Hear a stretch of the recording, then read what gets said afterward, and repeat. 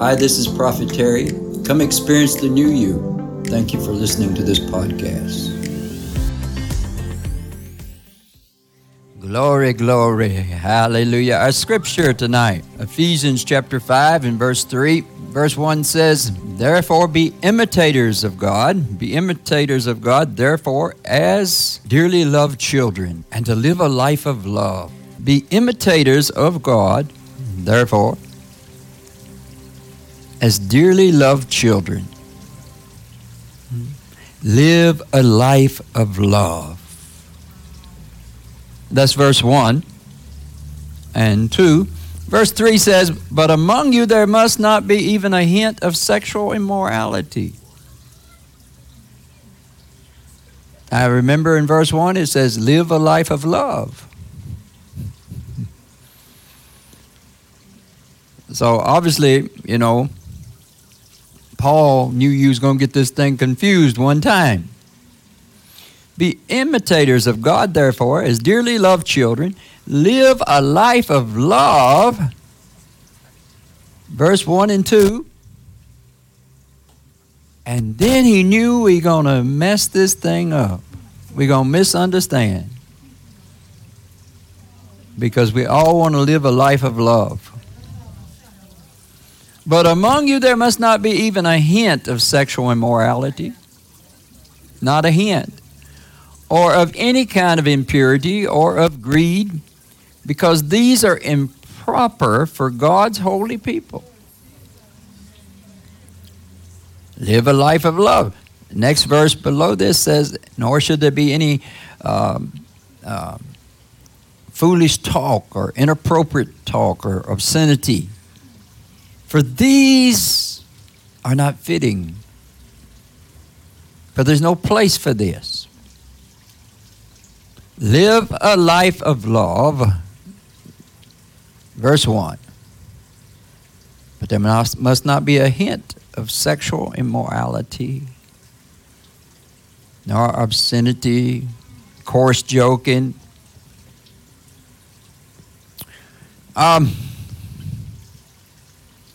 It's amazing how we try to pull romance into the gospel.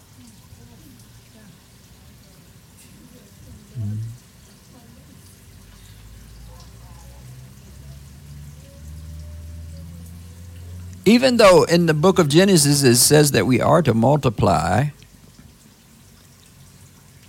that we are to increase in numbers and rule over the earth. But all of that is supposed to be with absolute purity. First, let me speak a little bit about the animal kingdom. Let's talk about cows. Yes? Cows. Today we have sex education in school. I'm not sure what that purpose is. In today's time we have sexual education in school. When you get old enough, you get smart enough to figure out what kind of gender you are.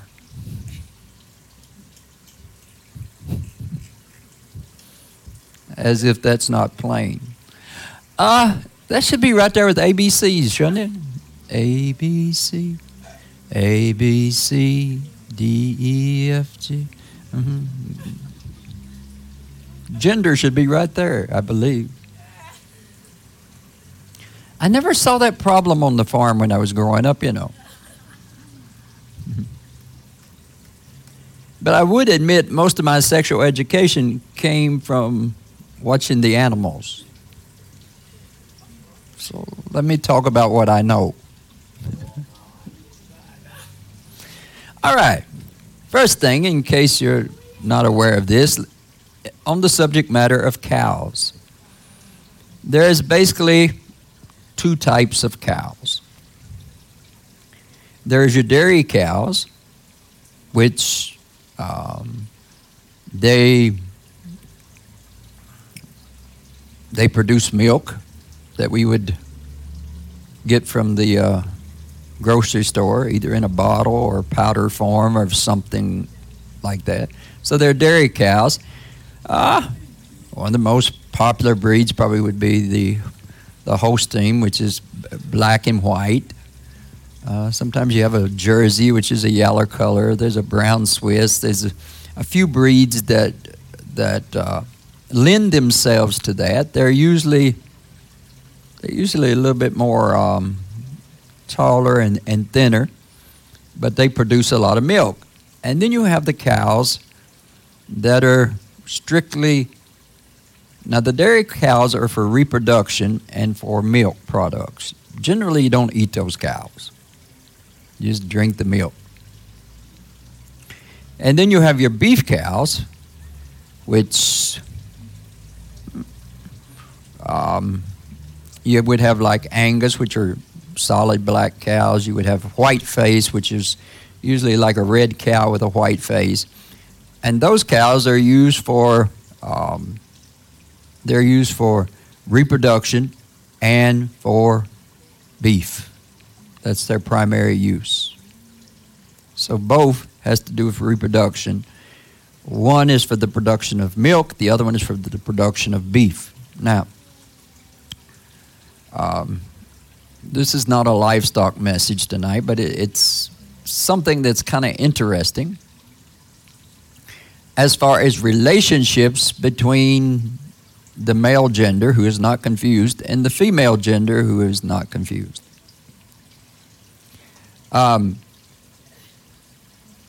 As a general rule, you do not put the bull, which is the male version, with the female all year long. A few farmers will. Usually if they have smaller farms, they'll do that. But for the most part, it's not very productive, either for the dairy cows or for the beef cows. First thing, the whole cycle, everything gets off. The dairy cows, it's important to let them have their calves and then go back to producing milk. Beef cows is not so much so, but the thing that you realize, or the things you can actually Google this and find this information out. Usually when you have bulls in with the ladies all year round, they tend to be more fights and things that goes on like that.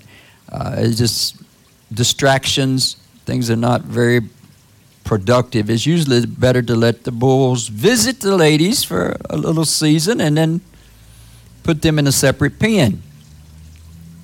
Because otherwise you get into inbreeding and all kinds of strange stuff, and a lot of dating games and all kinds of things like that, because it gets very competitive, all that stuff. Obviously with the dairy cows, you know, it messes up the whole cycle of things. And so as a general rule, most ranchers or farmers would keep their bulls away from the cows, except for, you know, once a year,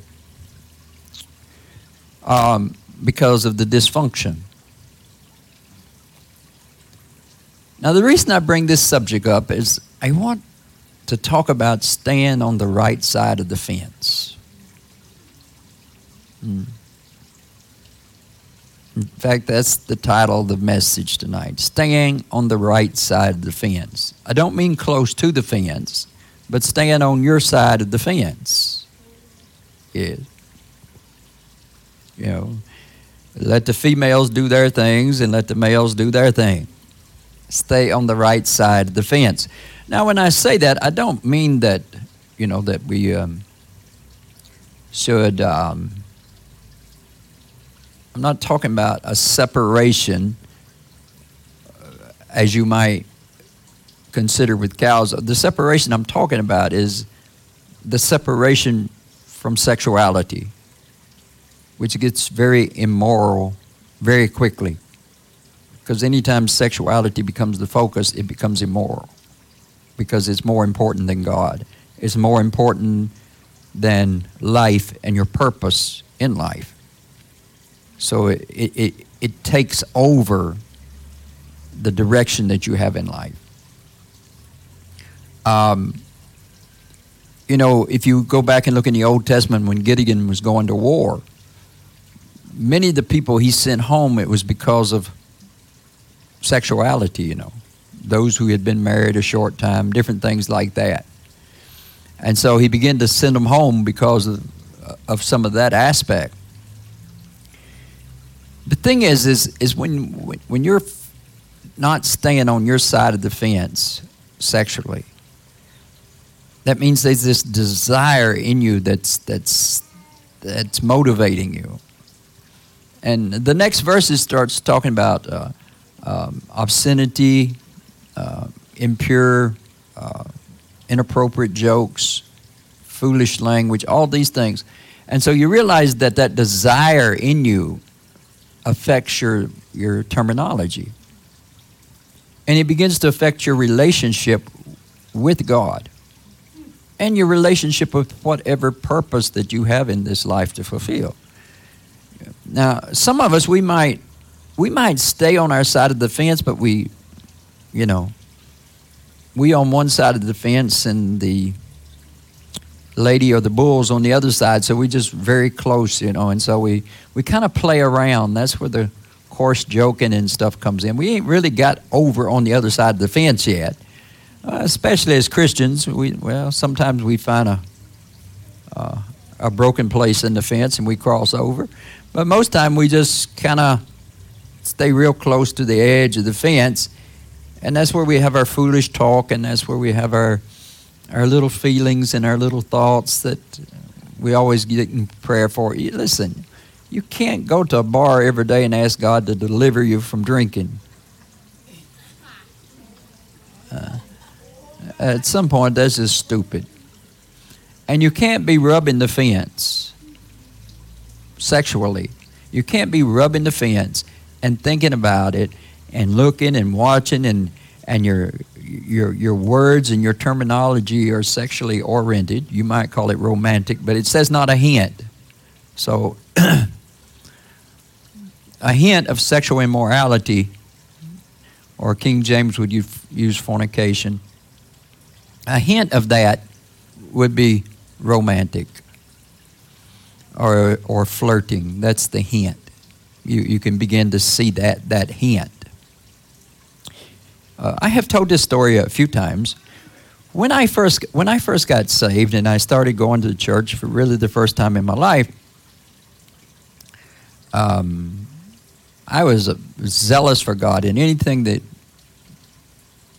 had to do with God, you could count me in.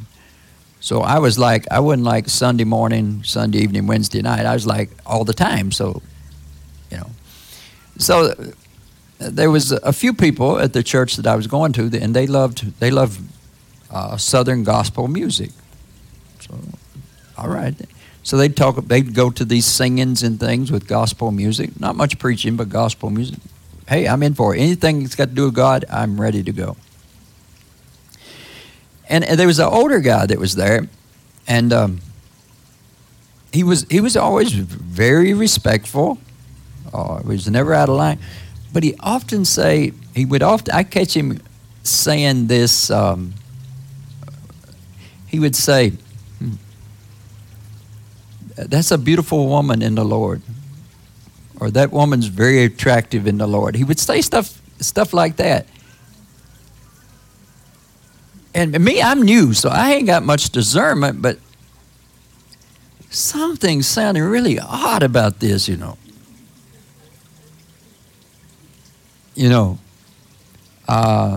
or he would say, "That's a very attractive Christian."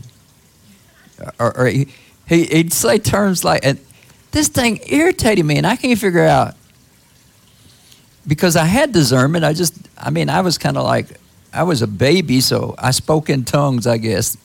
I had discernment, but it was in tongues. And so I didn't have the clear interpretation of what was going on, because he just said this way too much. For example, usually we'd go out to eat, and usually there's a car full of us. We'd go out to eat, and we'd go to a singing or something, and we'd go out to eat again, and we'd come home. But almost every time that we would go out, he's going to say that about 3 or 4 times. He's going to see somebody and make that statement. Yeah. And he was a married man. He had several children. As far as I know, he was faithful to them. And in all honesty, I don't know if he knew. I think he thought I think it's like he knew that, okay, he had to change from his old ways, but he couldn't quite get the revelation that, maybe all this attraction and stuff is not even appropriate at all. Well, it took me, that place in my life came and gone. It was only later when I began to have more discernment, I began to realize what that was. And the Lord was trying to tell me there's something there. More and more I realized that when you don't stay on your side of the fence, when I say on your side of the fence, I don't mean 6 inches away. I mean,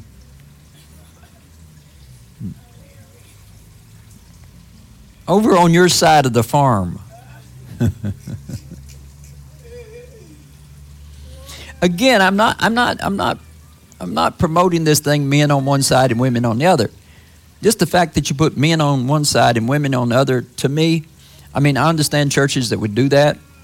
I'm okay with it, but to me, it says, hey, this is too big a problem for you to want to do that. For you to literally put a fence down the middle and say men on one side, women on the other side, even if you're married. No, that's too much attention. Because the Bible says there's neither male nor female. No, there's a problem. Because you're saying you have a problem, so we have to fence you off because you have this romantic demons that you can't control.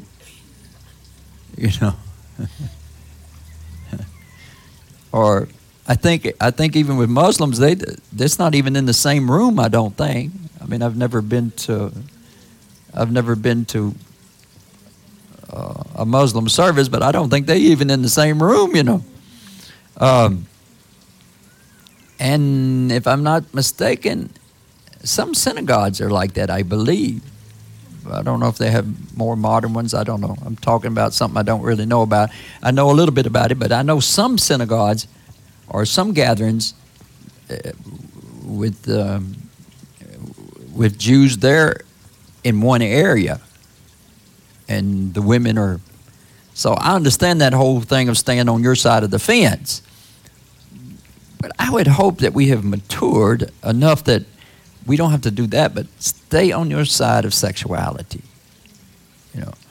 You shouldn't be arousing yourself with these kind of thoughts and flirting all day long. And what you don't realize is you keep desires and things stirring in your body.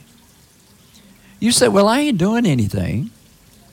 Well, I just playing. I just joking. But see, there's some gratification to that desire. It says if we are led by the Spirit, we do not gratify the desires of the flesh. So when you're flirting and touching and all these things, you're gratifying that.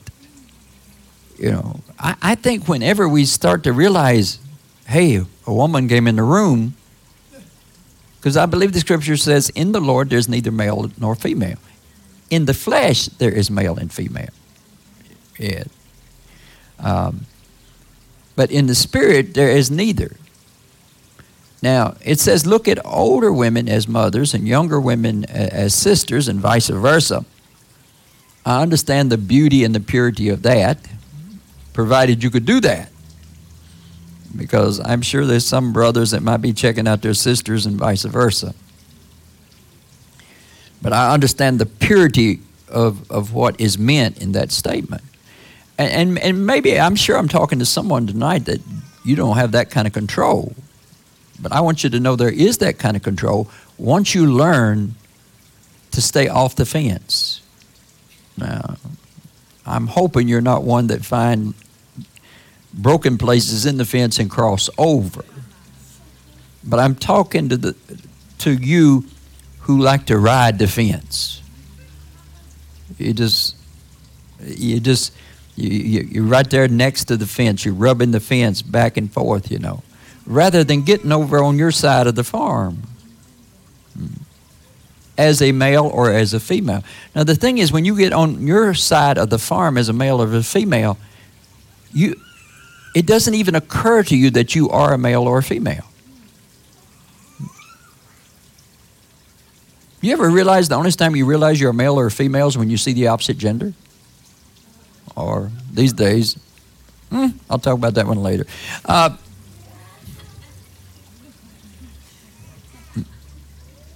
Or for those of you that are on the other side of the farm, but in the trees,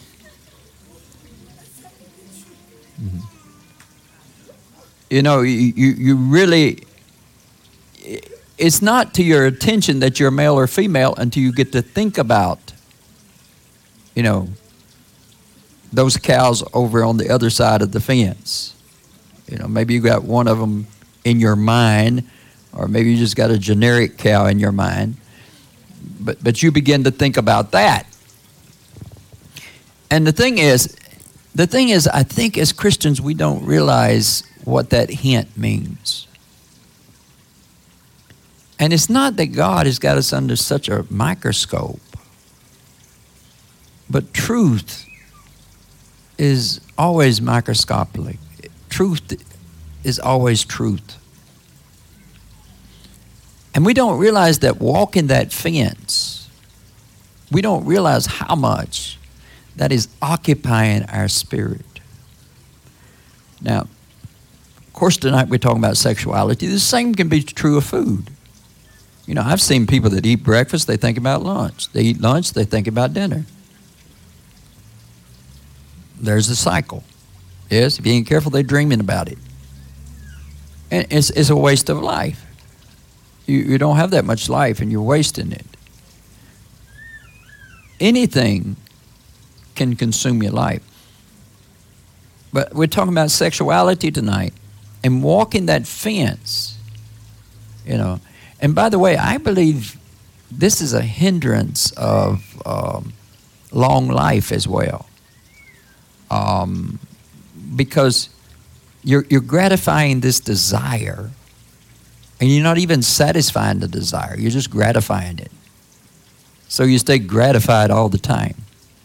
At least the heathens are crossing the fence, and, you know, the bulls are chasing them back with shotguns and what have you. You know. But what you do is worse, and it's harmful to your body. You walk in that fence, and you're gratifying that desire, but you're not satisfying it. So you're like a man in the desert for 3 days and ain't had no water. See, that is not healthy for your body. Now, I know there's some people today that believe that you must have sexual releases. I do not agree with that doctrine, because I have not found that doctrine in the Bible. But maybe you wouldn't have to have such sexual releases if you didn't walk the fence all the time. Maybe there would not be such a need for that. Now, I understand to walk the fence all the time and to stir that lust up in your body all the time. I understand that's not healthy. I understand that might need a release. I think in the form of a deliverance, but you know.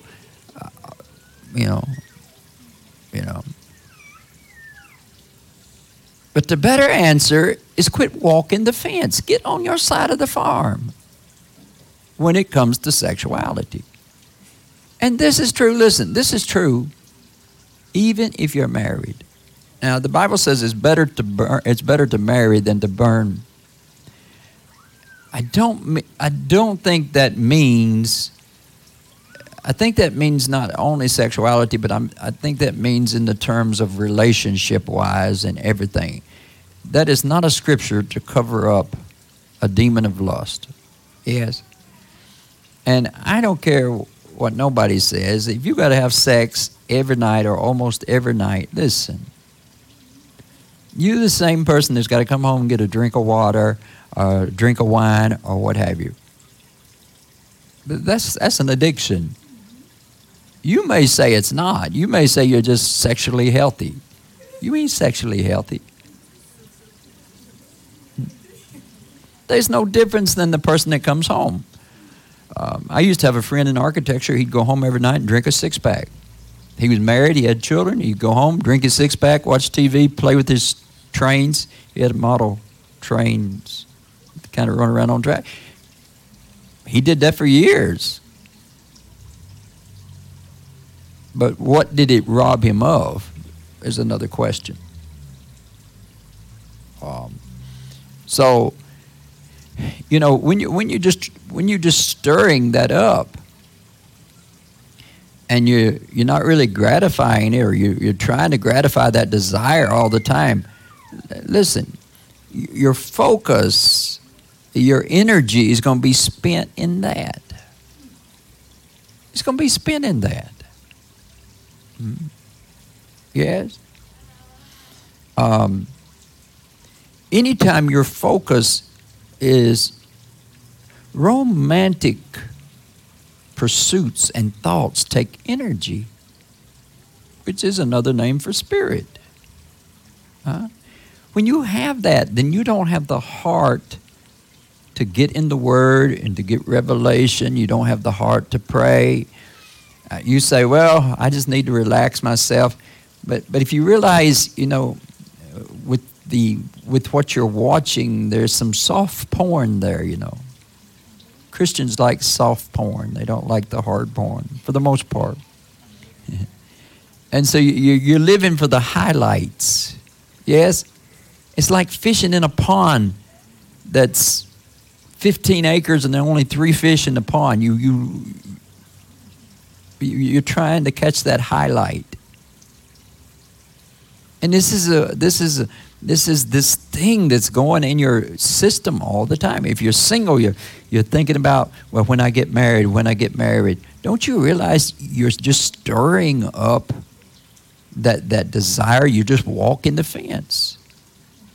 And if you're married and you're thinking about that all the time, or you're watching shows that relate to that, or a lot of the posts that you're watching, you know, if you're, you know, when you go to YouTube, you know, it usually kicks up the type of videos that you've been watching. And when half of those videos has to do with the opposite gender, yes, YouTube is going to tell on you.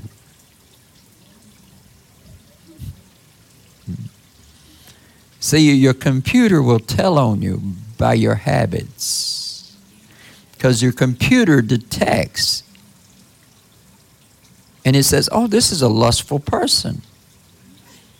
And it knows whether or not if you like the female or the male. It doesn't matter if you're female or male. It knows which one you like. And so it's going to begin to shoot articles to you and videos to you that would gratify that desire within you. See, this is the thing. And you know, it's amazing how YouTube predicts your very life. You let me see your YouTube. Your Facebook too, but Facebook would be defined by your friends. Same principle, but YouTube, listen. You know, in heaven, it says books will be open. You don't really need books to be open. All we need to do is get to your YouTube. Because your YouTube is going to prophesy heaven or hell. Because YouTube, see, it monitors you to where your thoughts are at the most.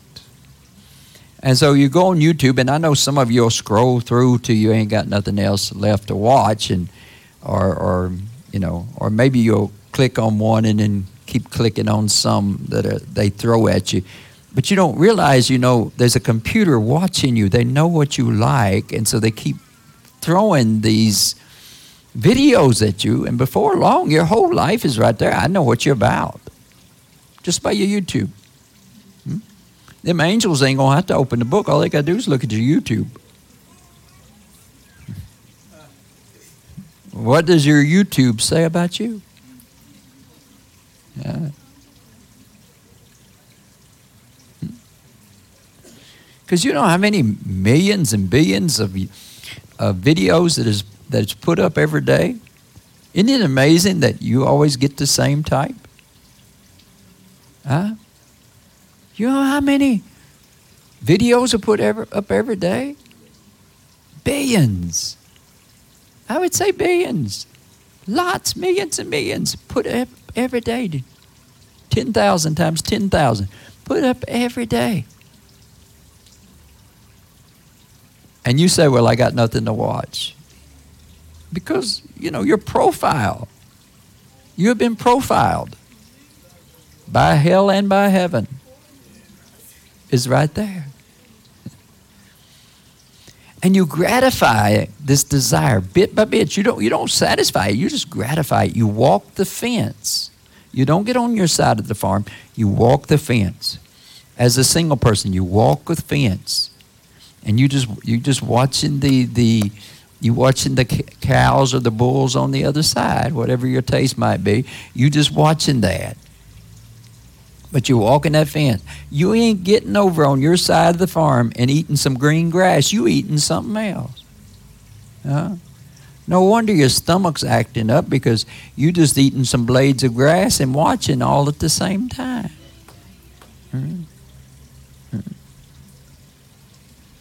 And, you know, this is not just a clever little message tonight. I'm very serious about this. It consumes you. Because you don't satisfy that desire, you're just gratifying it bit by bit, and it's keeping your body in overload. It's like running an air conditioner in your car when you're driving out in the desert. It's just keeping your whole system. So first thing is, you're not going to be very healthy, and the second thing is, you're not going to see anything new in life, because that's your focus. One of the fears in the world today is one world order. So we're afraid of this one world order. All the nations coming together and ruling the whole world, which is a form of unity. I don't buy that one world order too much. That actually might be beneficial.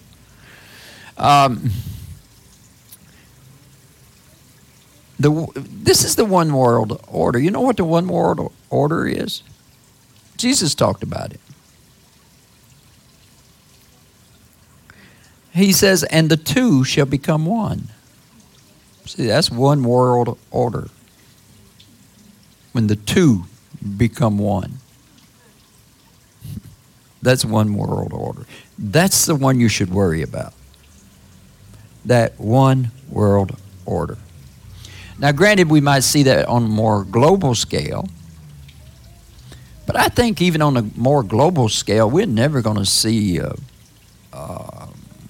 we're never going to come to a conclusion when we see an exit of religion. What we're going to come to is everybody has to accept everybody's religion, at least anytime soon. But this one world order, see, this thing scares me. Because, see, when you do find that opposite person on the other side of the fence,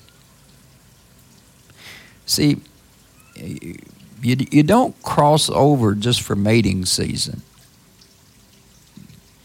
You see, you're like a bull running with the cows all year long. And they actually say that bull that runs with the cows, you know, if it's just him over there, that he gets kind of feminine. So it's not even healthy for the bull to hang out with the ladies all the time.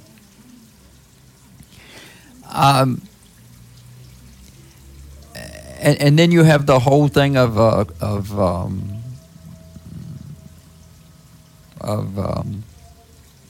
interbreeding and that type of thing. So it's not healthy. So in this one world order, you jump over the fence or they jump over the fence, and you're there with each other all the time. And you're just focusing on the two of you and your own little world. You're not focusing on the goodness of humanity. You're focusing on the two of you, right? And so you have this one world order. Yes, you make a few little offsprings maybe and things like that, and you work and you do these things, but everything you do is to get back to this mating season or the practice thereof. Everything is about this.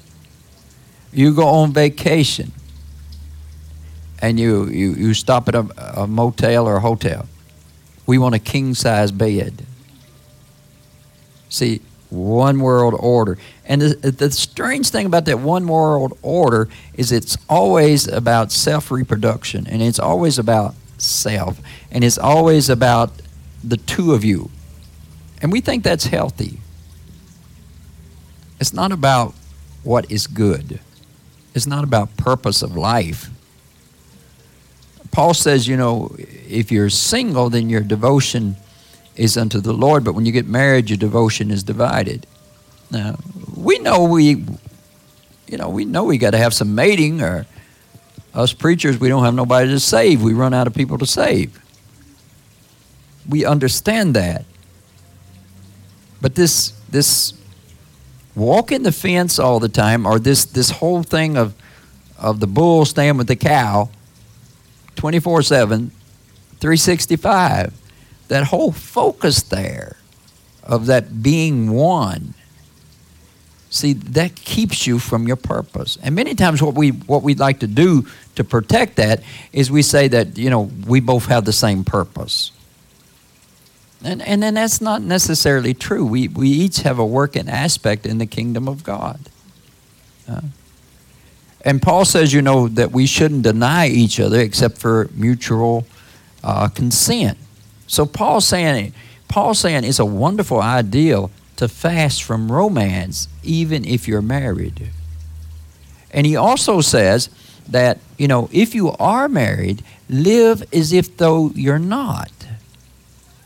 Now, why does Paul say live as if though you're not? Because the concern is this one world order. And this one world order is nothing but mating. Yes? Whether we're curled up on the couch and one thing leads to another, or are we going to lead to something else when the little offsprings fall out and go to bed, what have you. We still focusing on this one world order. And so that's the whole focus. And many times the programs that we watch, it emphasizes one world order. Paul says if you're married, live as if though you're not. He says the body is not meant for sexual immorality, nor is the body is meant for the Lord. But you walk in the fence. I mean, we're ridiculous. We're in one world order. We curled up on the couch, watching one world order on our TV.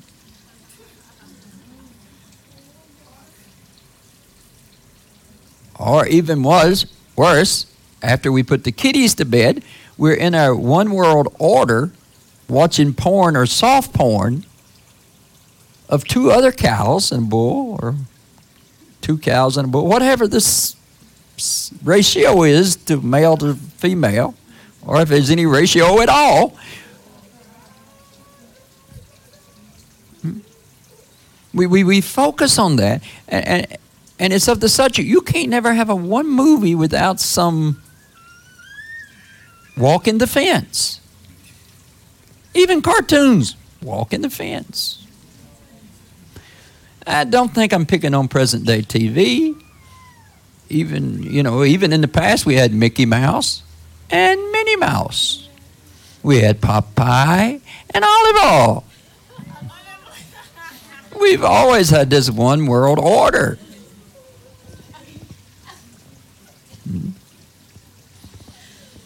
Now, Strangely enough, Bugs Bunny was kind of a transgender because a lot of times he dressed up as a woman, but I think he was a male rabbit, but I'm not sure. That's just something to think about, or not think about. Y'all didn't know Bugs Bunny? A lot of times he dressed up as a woman, you know. Yes, seriously. So, I don't know if that's something you want to think about or not think about. So, you know, and I know this is a touchy subject, and I understand the whole LGBTQ thing. I understand that sometimes people feel like that's who they are, and they're under so much pressure inside their bodies to do this. It's just like a cannibal. And I'm not necessarily referring LGBTQ to a cannibal, but it's just you have these feelings, and sooner or later you get tired of fighting the feelings, so you go with the feelings. And you say people are judging you otherwise. But I'm not even talking about the right and the wrong of it, but I'm talking about being consumed with this thing. I've been being consumed with walking this fence of focusing on sexual immorality. And this is the thing about sexual immorality. The church is in an uproar over LGBTQ, but God's been in an uproar over fornication for a long time. God's been in an uproar before he ever died on the cross. He says, if you look over the fence at a cow that does not belong to you, you have committed adultery.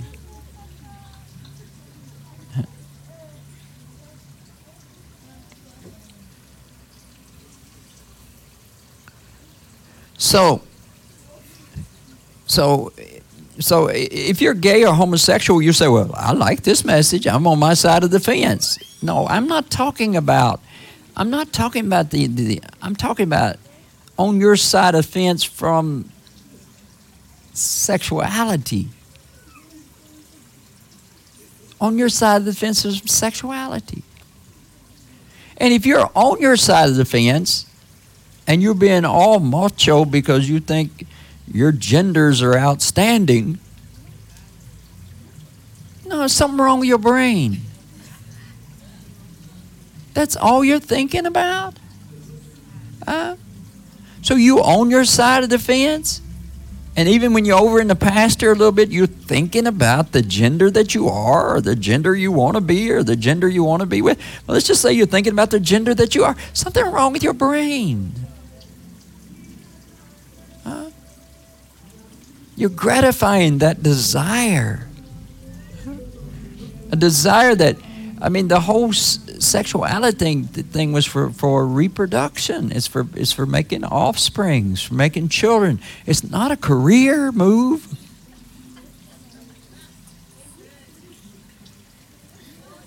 It's to create life. Yes? And although I know some guys think they're trying to make sure the world stay populated, no, that's not love. That's not love. That's abuse. And I don't know when we're going to start to say some things are abuse. Now, I know a long time ago we might have had 10, 12, 13 children.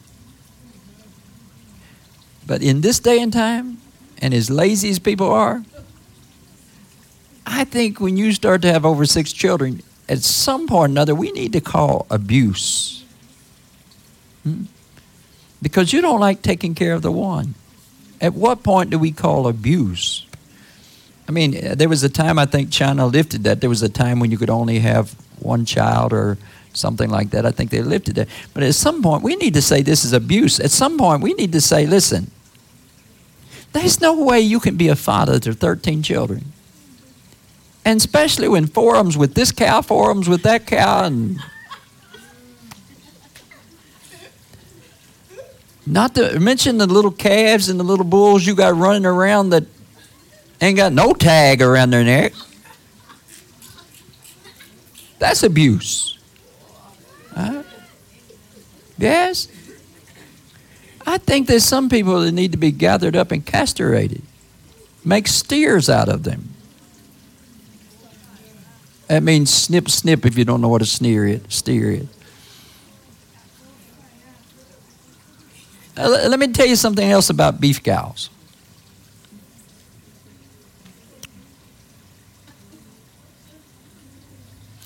A lot of beef cows, they will use what used to be the male version. A lot of times they do not use the female version because she can reproduce. But then you would have all these, unlike China that preferred male children, the beef farmers, they like the females because they can breed and produce offsprings. The dairy cows, they just produce milk. Again, the female is the preferred version. You don't have to have that many males. 1 per 30 or something like that. Yes, that's a Muslim's paradise, isn't it? And by the way, did you know, this is an interesting thing about cows. So they say, I don't know how true this is, they say that a bull will only mate with a cow one time, and after that she's an old cow. And that one article said he had rather end up as a patty on a McDonald's burger than touch her again. Now, I don't know if that is true or not, right? So this is a bit of a paradise. Maybe in your next life you can come back as a bull. But let me show you how real this is in the animal kingdom. Now, with your beef cows, generally the beef that you eat, a lot of times the beef that you eat, not all the ways, but a lot of times the beef that you eat is what used to be the male. Now the female, you can Google it and find out all the facts yourself.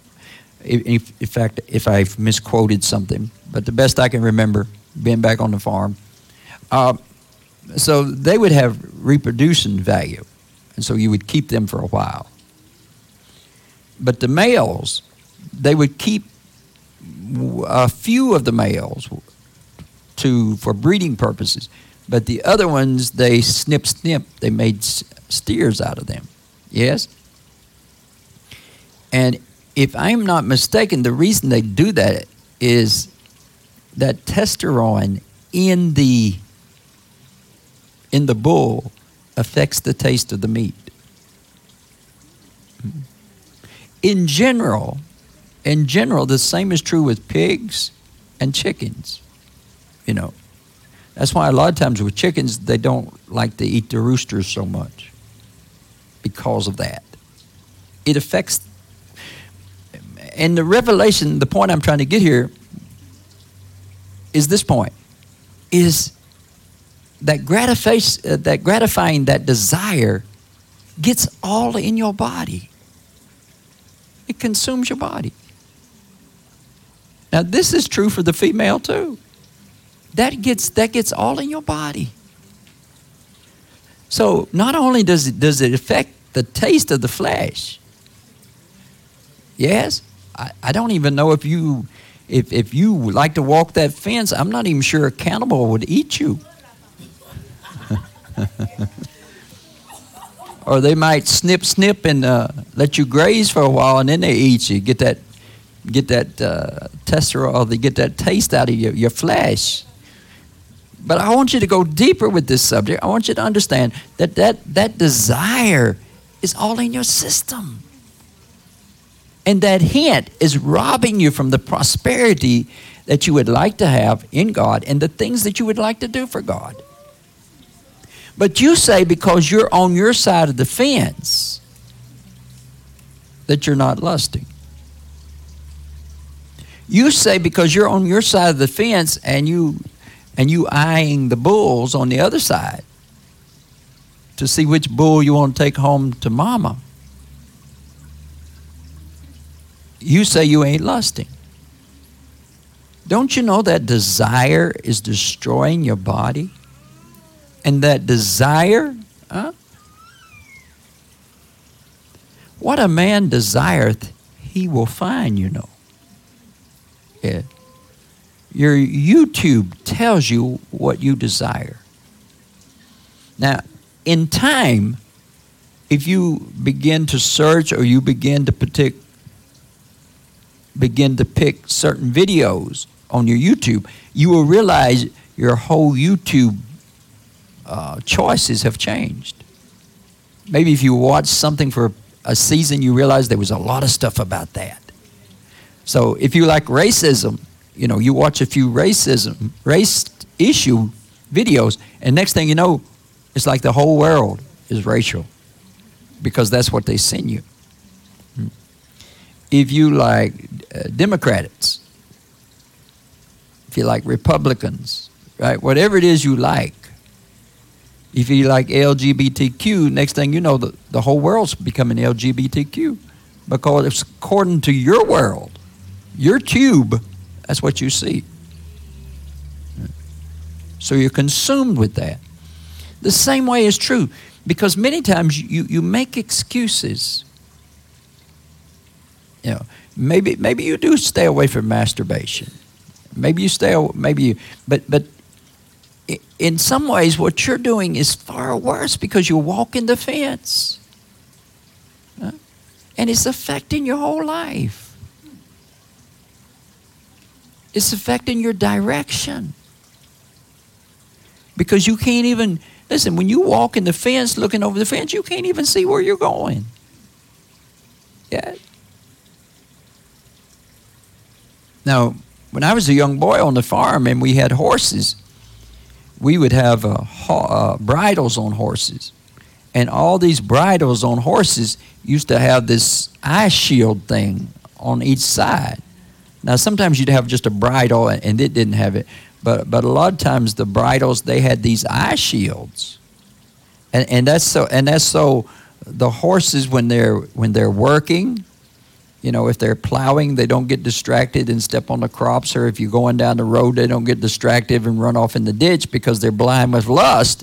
So you put these blinders that's built onto the bridle of the horse. You just Google it and you'll see they're blinders here, but that's to keep the horse's eye from wandering. Yeah. Sometimes I think we should have some of these in church. Just slip them over the men's head and the women's head when they come to church. One time, just slip it over so they can't look too far to the left and too far to the right, you know. And the thing is, we think we're so far removed from the animal kingdom, but we're really not. This thing that you're doing, walking the fence, it's not good, you know. First of all, it's a hint of sexual immorality. First of all, you're gratifying the desire, but you're never satisfying the desire. What do you think that does to your body? What if you wanted something 24 hours a day, 7 days a week, 12 months a year, 365, and you never get it satisfied? What does that heat and that desire, how does that run your body down? How does it wear your body out? Because you're consumed with that. And the same thing is true if you're married. I mean, you're at work and you're thinking about your wife, or you're thinking about your husband. I pray you don't have a dangerous job.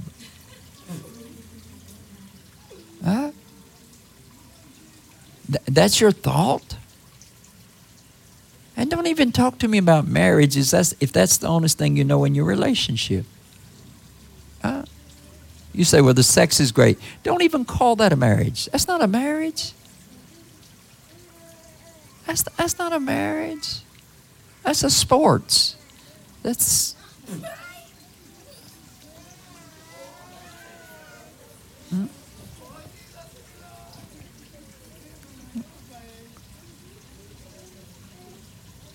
And let's just say, if you're part of the LGBTQ, I don't know if you call that a family or not. I don't think that's a family, because if there's not going to be any more,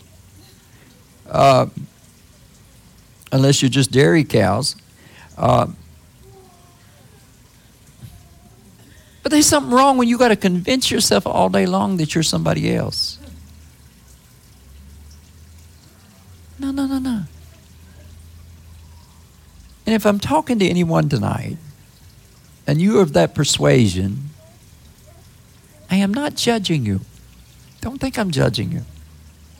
I pray I ain't offended you yet. This is my view in the Lord. And I surely ain't judging you, because I understand how you could think like that. And I can understand you just sooner or later, you just give into it. You say, well, this is who I am. I understand all that, but that still don't make it right. And it's not so much about whether or not if you're going to heaven or hell. It's about what you do with your life. It's about how's it going to affect your life. And that's the same way with the heterosexual. You know, the church wants to stand up and say God is appalled to the LGBTQ, but God was appalled to all this adultery in this 2,000 years ago before he died on the cross. He's appalled to all this sexual immorality. He's appalled to it. He had an issue to it a long time ago.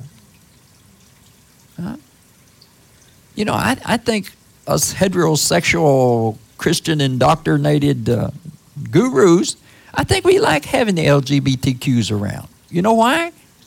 Because we say they the bad ones. See, and then we never get to the hint, because we're always talking about the obvious. We never get to the hint. We never get to the hint. And even if you are LGBTQ and you ain't thinking about that all the time, it's just once every 3 months or 6 months, you may be more productive in your life than the heterosexual that's thinking about his heterosexualness day in, day out, walking the fence.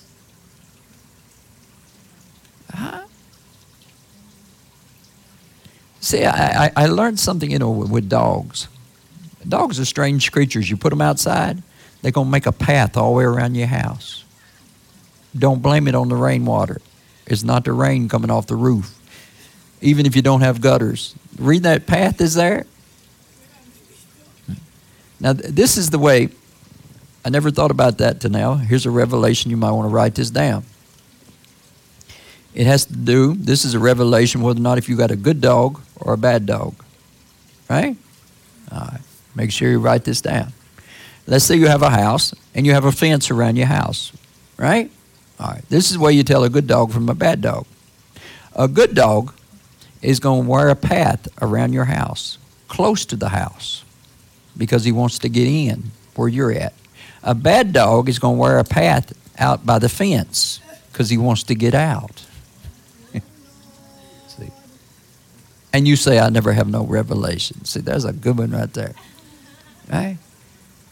So if you have a house and a fence, and you have a dog, and you want to know if it's a good dog or a bad dog, I guess the same would be true of kids too, You know, if they're good, they walk in circles around you. Yeah. So if you have a child in the house and they just walking around you, holding on to your apron, all right, you okay now. But when you see that child walking around on the outside of the house next to the windows, that means that child trying to get out.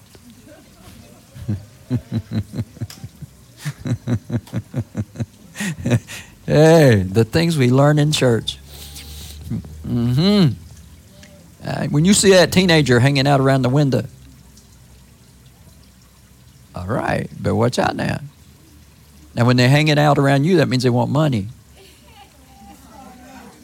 But when they're hanging out around that window, that means they got money. So you might want to check your wallet. They may have already made a ATM or a mom or dad withdrawal without you knowing about it. When you walk in this fence, you're gratifying that desires, but you're never satisfying it.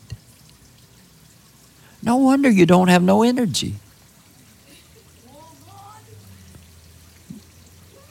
You want to drink your energy drinks, and you want to drink things that will give you energy. But the real problem is all this lust in your body. That's why you don't have no energy. Now, if this was another message, we would talk about anything that you're lustful after, because it does include greed up here. That could be money or anything else. But tonight we're just talking about sexuality. Sexuality will drain you. And so you walk the fence and you flirt a little bit, or you touch a little bit and you think a little bit, and you're watching people walk off. Why are you watching people walk off for? And you're noticing everything, and you notice what the secretary is wearing every day. Or maybe it's the male person, you think, ooh, I like that shirt on you. But you have another shirt I like better. Hello, it's a shirt. Now you may not get no further than the shirt. Yes, you may not get no further than the shirt. If I find out you like it too much, I'm going to gift wrap it and give it to you. You may not get no further than the shirt, so you think your eyes is just for fashion. That's what you call your lust, fashion.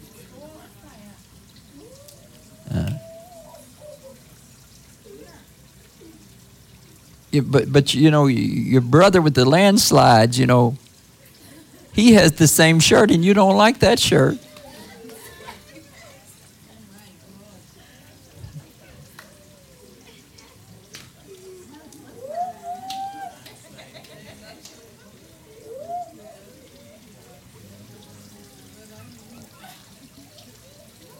Because you walk in the fence.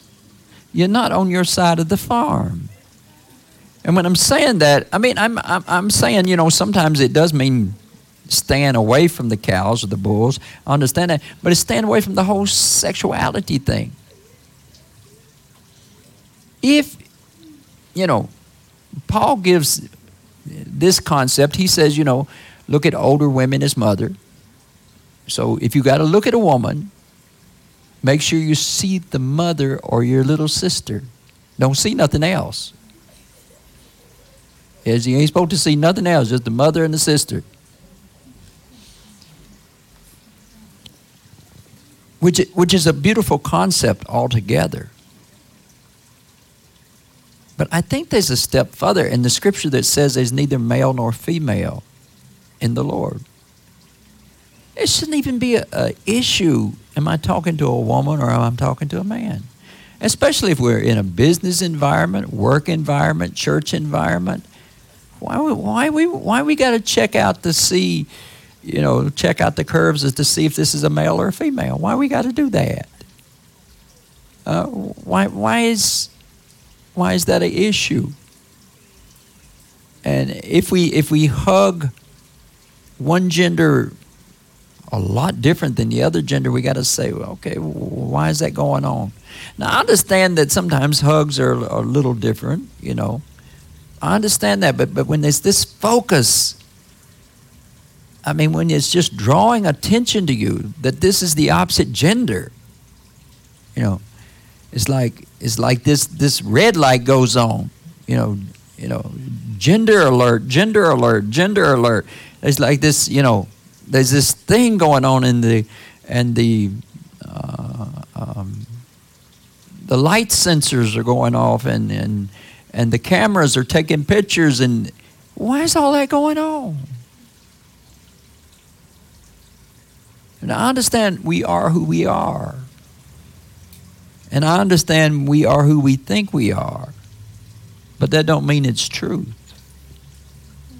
I understand we can walk the fence and we could flirt a little bit. We say it's just friendly. I'm just encouraging my sisters. Maybe they haven't had no manly encouragement lately. It is strange the scriptures we use to do what we want to do, So we say, I'm just encouraging my sister or my brother until they find the bull or the cow of their choice. You know, and see, and the closer you get to God, the more you sanctify your lust. But then there's these little hints that come out. And you know it's true. And you rush, to fix it. You rush to fix it. This religious thing goes off. This alert goes off. Beep, beep, beep, beep, beep, beep, beep, beep, beep, beep, beep, beep, beep, beep, beep. Unholy thought. So you rush to fix that so it looks holy. But you're consumed with this. You're walking the fence of your sexual immorality, of sexuality. You walk in the fence. You're looking over. You're not on your side of the farm. See, if you're on your side of the farm and you're not focusing on what gender you are, then you don't miss the other gender. You miss the other gender because you're loathing after it. If you're on your side of the farm, not focusing on gender, then you don't miss the other gender. You don't miss the cows and you don't miss the bulls because there's neither male nor female. Now, I understand that in the physical that we're brother and sister. I understand that. And I do understand there's a little bit of difference there when we interact. I do understand that there's a little difference in the way that we speak and I pray a lot about that little difference. I know even with the children, the small boys and girls, there's a different interaction with the opposite gender, but it shouldn't be so noticeable, It shouldn't be so outstanding. I'm not sure if it should be anything there, but perhaps, maybe, I don't know. But thanks to LGBTQ, we don't have a clue what that might be anymore.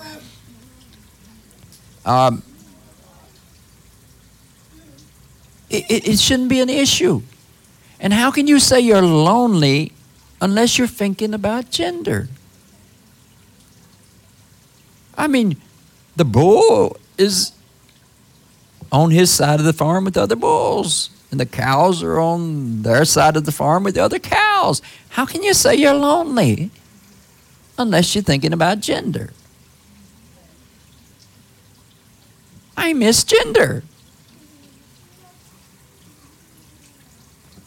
Now, I'm not saying that we should push this neither male nor female, especially not with the LGBTQ, and we be neither. I'm not saying that because that's a precept that we are to reproduce. But I don't think it should be a career. Yes?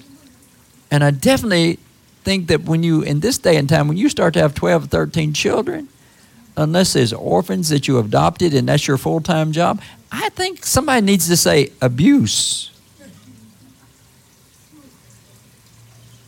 Because I've seen people with 13 children and 14 children, and they say, well, I love all my children. You ain't God, and you don't have that much time. And you probably ain't paying all the bills. No, that's abuse. Huh? That's abuse. You're using your testicles as to prove that you're a man of God. You can't use your testicles to prove that you're a man of God. Huh? Huh? Oh, no. If you're a true man of God, you would take some of these young bulls.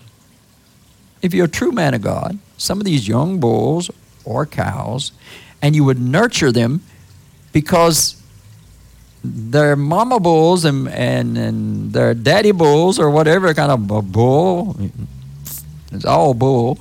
But whatever it is, they're off trying to reproduce some more. to prove themselves.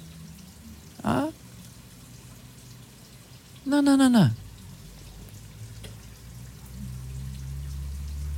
So if you're bringing children in, okay, let's talk big family.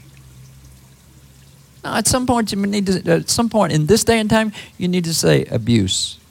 There was a time when you had large families like that, and the family became like a tribe. It was a one world order type of thing, and maybe there was some understanding about that. I'm not sure about the poor females that sometimes have 20 children, but but in this day and time, at some point we need to holler abuse. Yeah, because we're not taking care of them. And we don't have all these little calves and heifers, and we don't have all of these by the same old cow either, We got a bunch of cows or a bunch of bulls. And at some point you need to say that's abuse. It's abuse to bring children in, and they don't even much more know you. Or you got them living in other houses. Now, I know Jesus says he has other sheep pens, but he wasn't talking about you having other cow pens, At some point, you need to quit thinking about your hormones. At some point, you need to quit thinking about your walking the fence and think about the consequences of children that you're bringing into this life that you are not seeing to. Because one day, even if you get to stand at pearly gates for a moment, you may see your offsprings burning because they had no upbringing.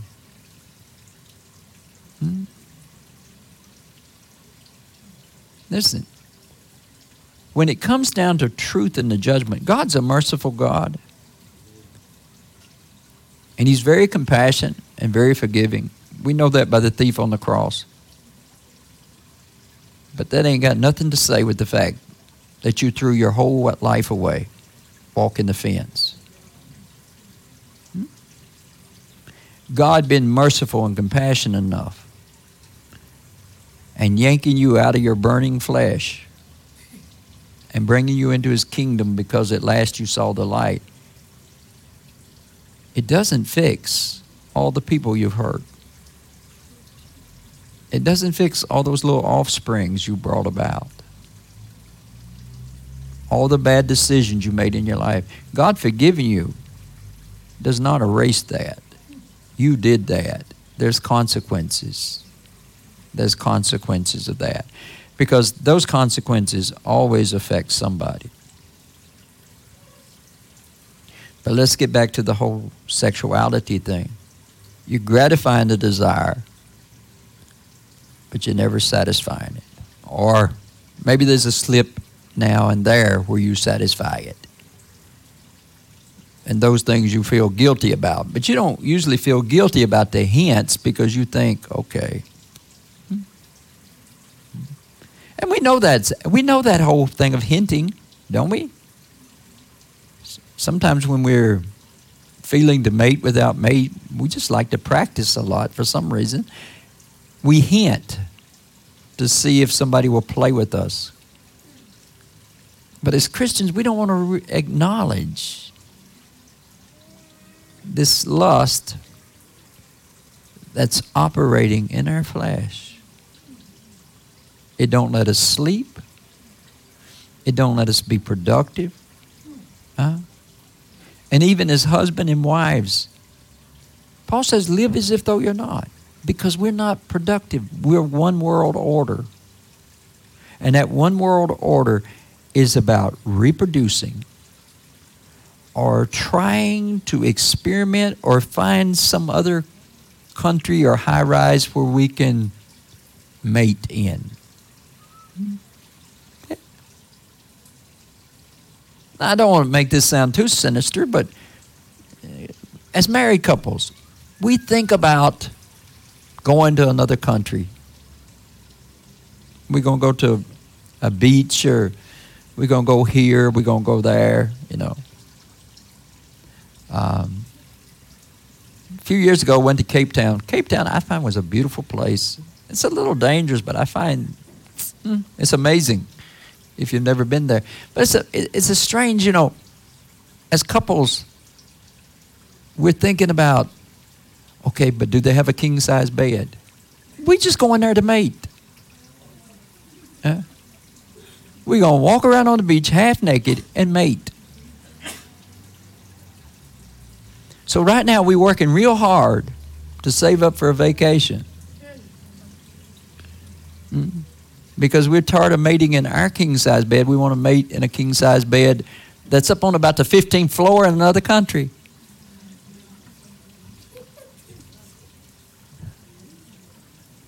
Hello, the sun always sets in the west, always rises in the east, no matter where you're at in the world. Might not be towards Mecca, but it's always in the west.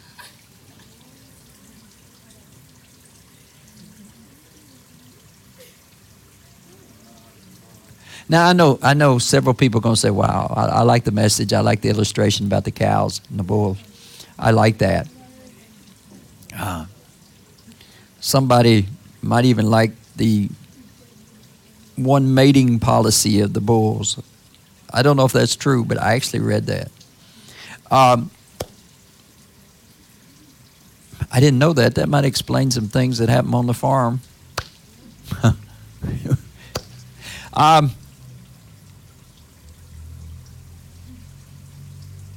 It's easy to justify yourself and say you have no hint.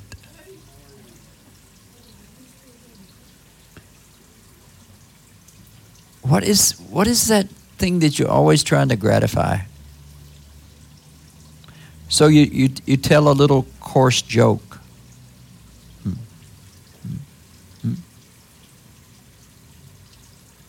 Or let's just say, for example, let's say a guy always says, wow, you look nice today. That skirt looks good on you. But he's saying that every other day. Hello. I mean, does he have a? I mean, is there a mystery about he's supposed to be a fashion designer, and he just didn't realize that he's got the cutting tools to be that? Why is he always talking about the way you're dressed? Now, maybe that doesn't deserve a slap, but maybe a red marker. Why is he always saying that? Or why is she always saying that? Huh? Or why, ladies, why are you always touching a man? Yes? Why are you always touching a man? Huh? See, I believe in equal rights, I have breasts too. They may be small, but you're always touching them. So if they're small, it don't count. So you have,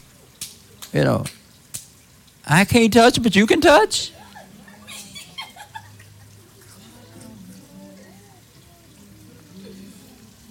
No, it's dotishness that's in the world. It's ignorance that's in the world. It's ignorance. Or we almost have this rule that the cows can touch the bulls, but the bulls can't touch the cows. The bull just got to sit there and be patient until the cow decides to mate the bull. So when she jumps over the fence and comes after you, that's your sign. I'm talking to some cows right now.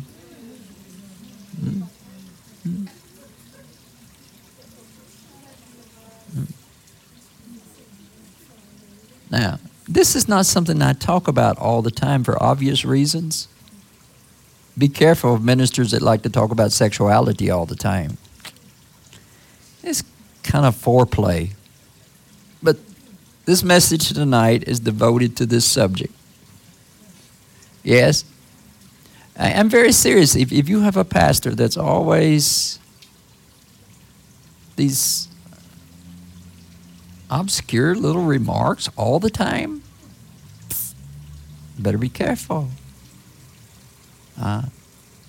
Because listen, if you got lust in your body, it's going to come out in your message. If you got lust in your body, it's going to come out in some of your dance moves, even when you're in the choir. Holy, holy.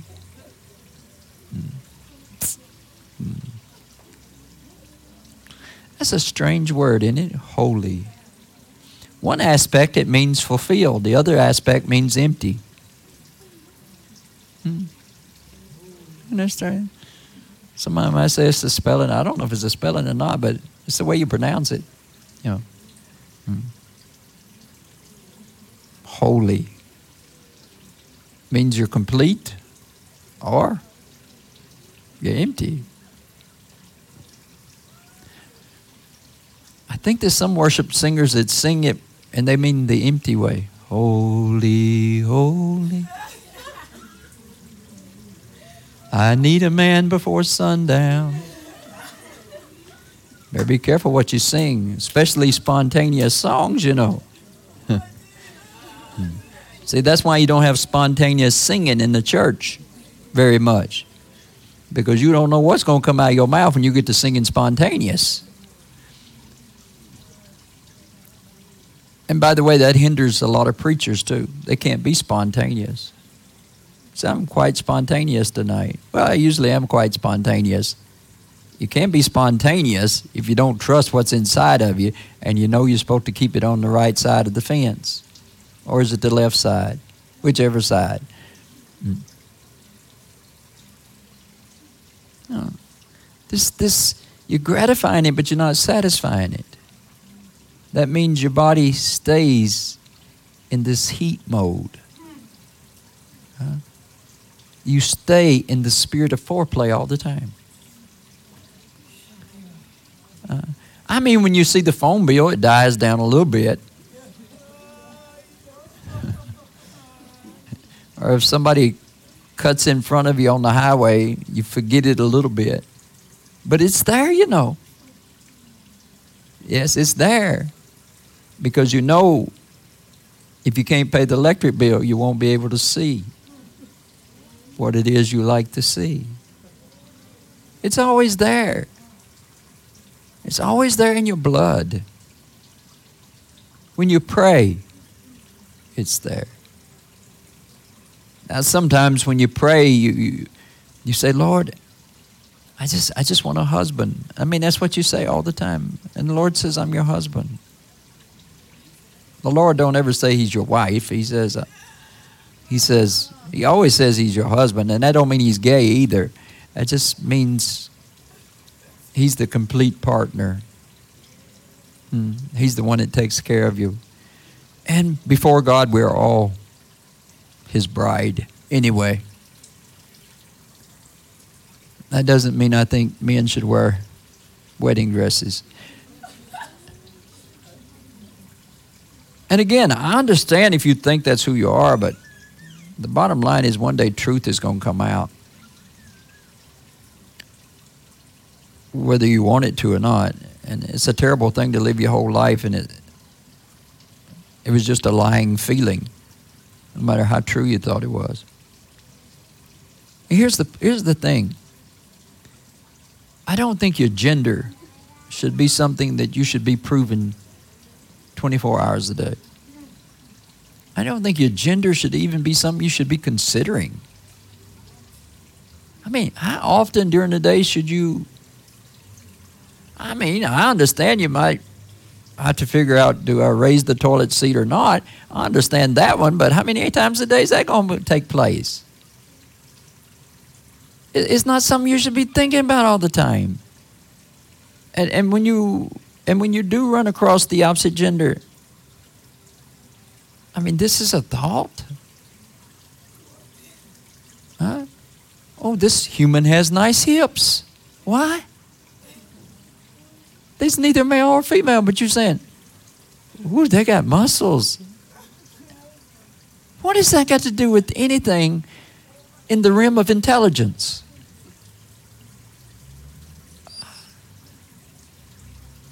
We got to stop this walking the fence. We got to get on our side of the farm,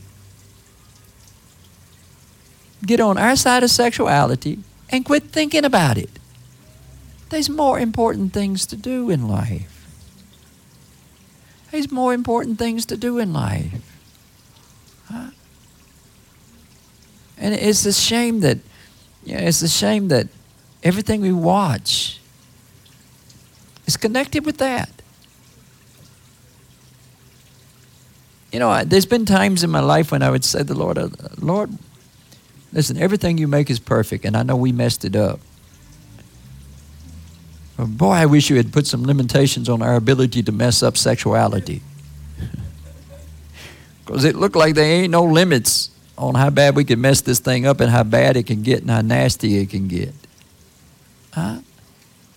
Even with the incest, and it's amazing how bad we can get this thing messed up.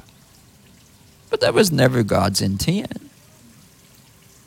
God's intent was to reproduce and go on with life. It was never to sit and idolize this whole thing of romance. Huh? Think about it. I know there's a selective group of people listening tonight. Yes, you're not cursed. God invited you. Don't you idolize this thing way too much? And you know there's no sex in marriage. Don't you idolize this thing way too much? Don't you think about this thing way too much? Huh? Yes?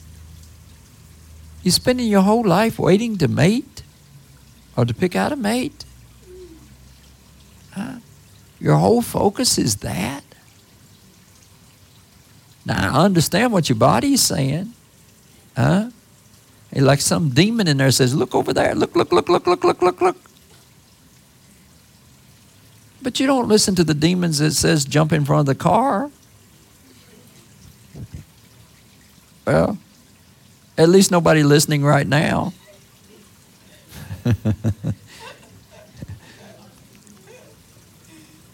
But it's because this is a part of nature. We think it's okay to do this, and we have this wickedness all in our bloodstream, and it's robbing you. It's robbing you. As long as we call upon the Lord and do the best we can and we trust in Him, I'm not talking about that you're not going to heaven. What I'm talking about is how much of your life has been wasted on this very subject of walking the fence and looking to see if anybody's watching when you jump over and jump back. And why is there so much thought? You standing in front of the mirror saying, mirror, mirror on the wall, am I the fairest cow of them all? Or I'm the bullest bull, and why? We flexing our muscles and checking out our curves. For what purpose? All that's going to come sliding down. And you're going to come sliding out.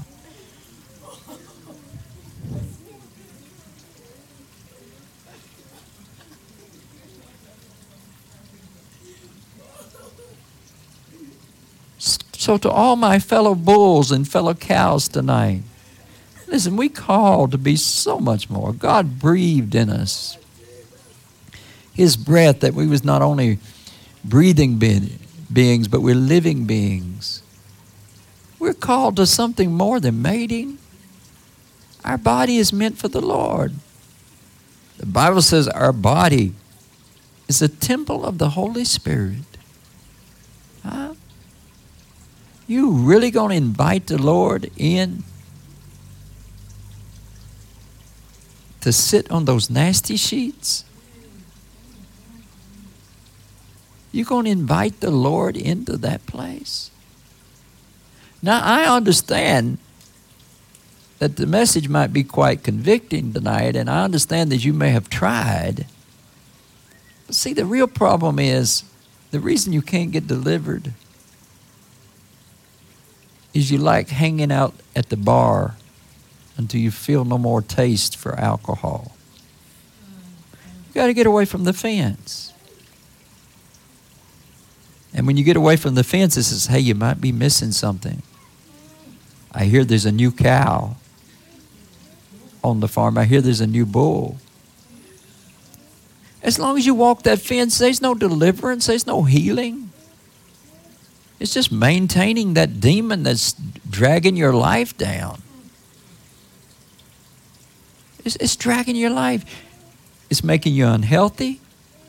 You can't heat your body up like that and walk like that all the time. It's unhealthy. And you're not going to get delivered walking the fence. You got to get away from the bar. And you got to get over there and quit.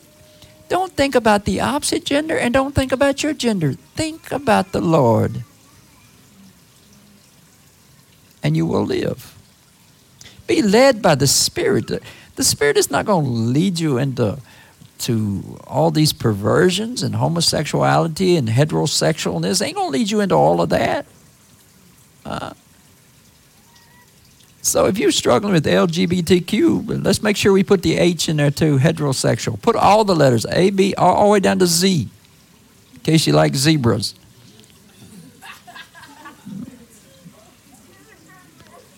So don't say I'm against LGBTQ. I'm against sexuality on the whole, because our body is meant for something more than that.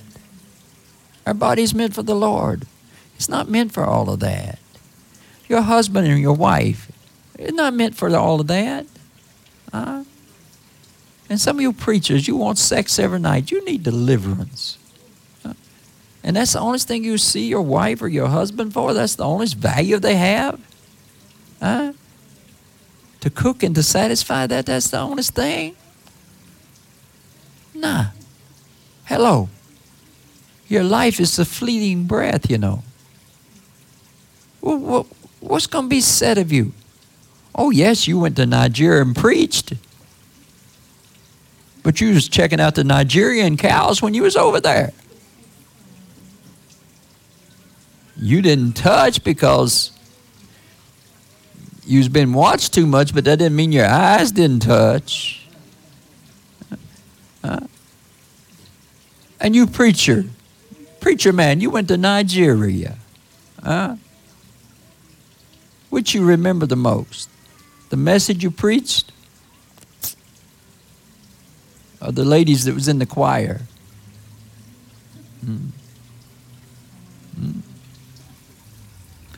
More importantly, the daughter of the pastor that you was visiting. Which you remember?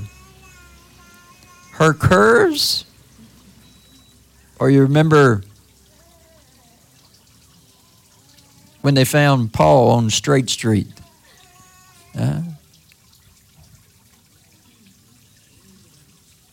Hello, people of God. Get away from this nonsense. Get on your side of the farm and forget if you're AC or DC. Just let it go. Let it go. There's more to life. Our body is for the Lord. Paul says, if you're married, live as if though you're not. That wasn't just something you preach when you feel in the presence of God. That's a way of life to live. Oh, hallelujah. Glory, glory, glory, glory.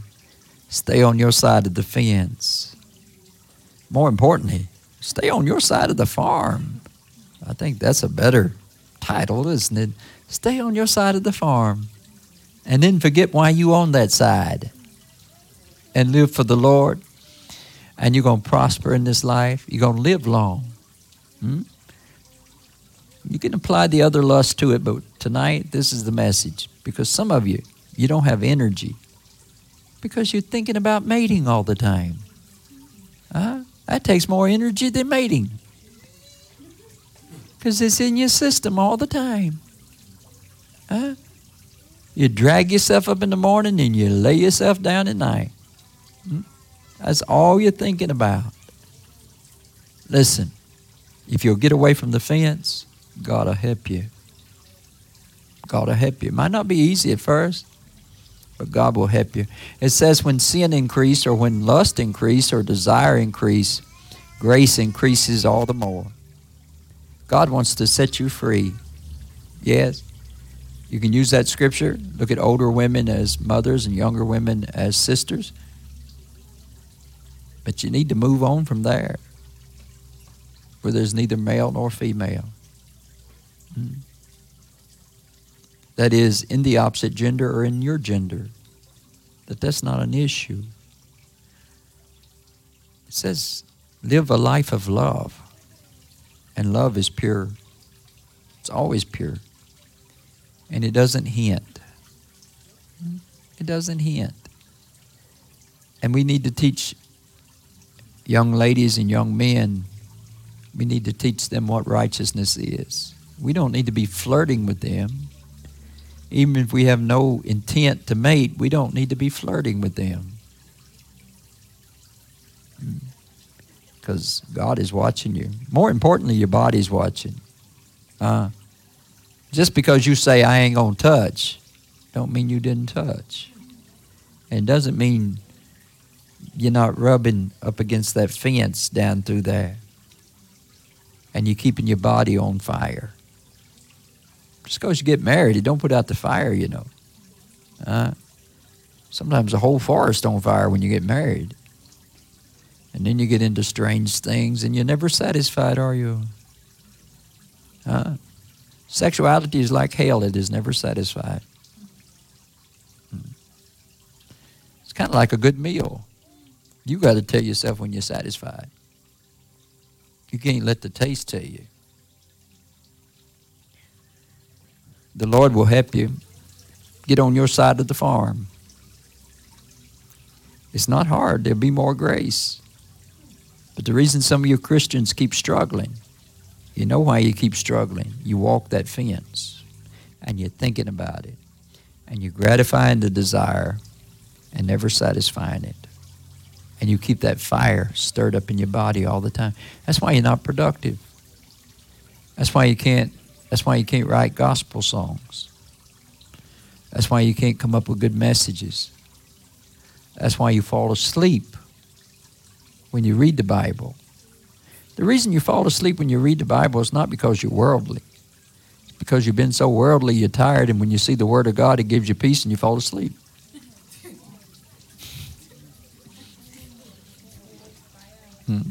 Yeah. Many years ago, the first church I ever pastored, there used to be an old deacon. He always fell asleep. He stayed awake through the offering because I think he was the one that counted the money. But as soon as I started preaching, he'd fall asleep. Back then I was young. I wasn't sure. I said, what does this man do all week that he has so much peace when I talk? Now you know. Now you know. It's not because you're worldly. It's because that lust's been wearing your body out. And when I preach, hello, wake up, wake up, wake up, wake up. When I preach, it that lust jumps back and you're finally able to rest. That's why you fall asleep when I preach, and that's why you fall asleep when you're reading the Word, because you lust. Unless, of course, you come across that scripture, he who finds a wife finds a good thing, or something like that, or, you know, if you sacrifice yourself, you get 21 virgins or something like that. I don't know. Maybe you like that scripture that's got the 10 virgins. That might keep you awake. But the rest of them, you sleep.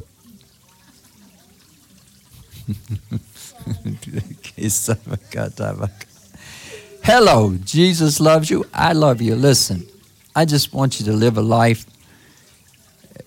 I'm not coming to mess up your life. I'm coming to tell you the truth. Yes, the reason you can't get delivered, you keep walking that fence. Get over on your side of the farm and forget why you on that side. And if you're really struggling with this sexuality thing and you jump in the fence a lot, or maybe you done tore the fence down, listen, if you'll turn to God tonight, He will help you. Just speak truth to you. Listen, the Lord did not come to condemn you. He come to save you. He come to help you. So if I'm exposing you a bit tonight to your own self, or maybe I expose some of your flirtatiousness or something like that, listen, I didn't come to condemn you. The Lord didn't come to condemn you. We come to help you. And not only that on Judgment Day you might smile a little brighter, but you might actually do something productive and something that is helpful for your fellow man in this life with what little time we have left. Amen. Oh, I love you. God loves you. I breathe a breath into your house right now. I cleanse it. Every lustful spirit. I don't need to know your name. You're going down into the pit right now. This is for any household, any car, wherever you may be. Do not make this hard. Nothing's hard for the cross. Listen, I command all of that lust, all that walk in the fence, all that bull, all that cow. I command all that animal instinct just to be gone from your body, to be gone from your house.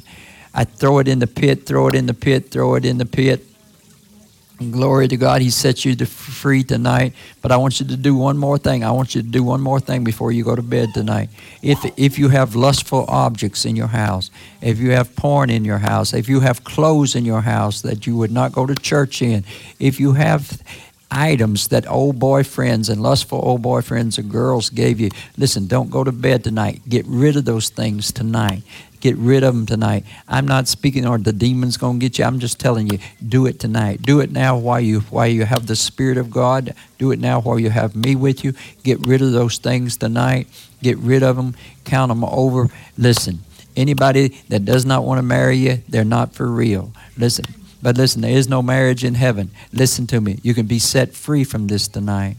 You can be set free from this tonight. The Lord didn't put you in a world and then deprive you of what's important. Everything that is important, the Lord has for you, I assure you. Yes, right now, every unclean spirit has to be removed from your house, removed from your body.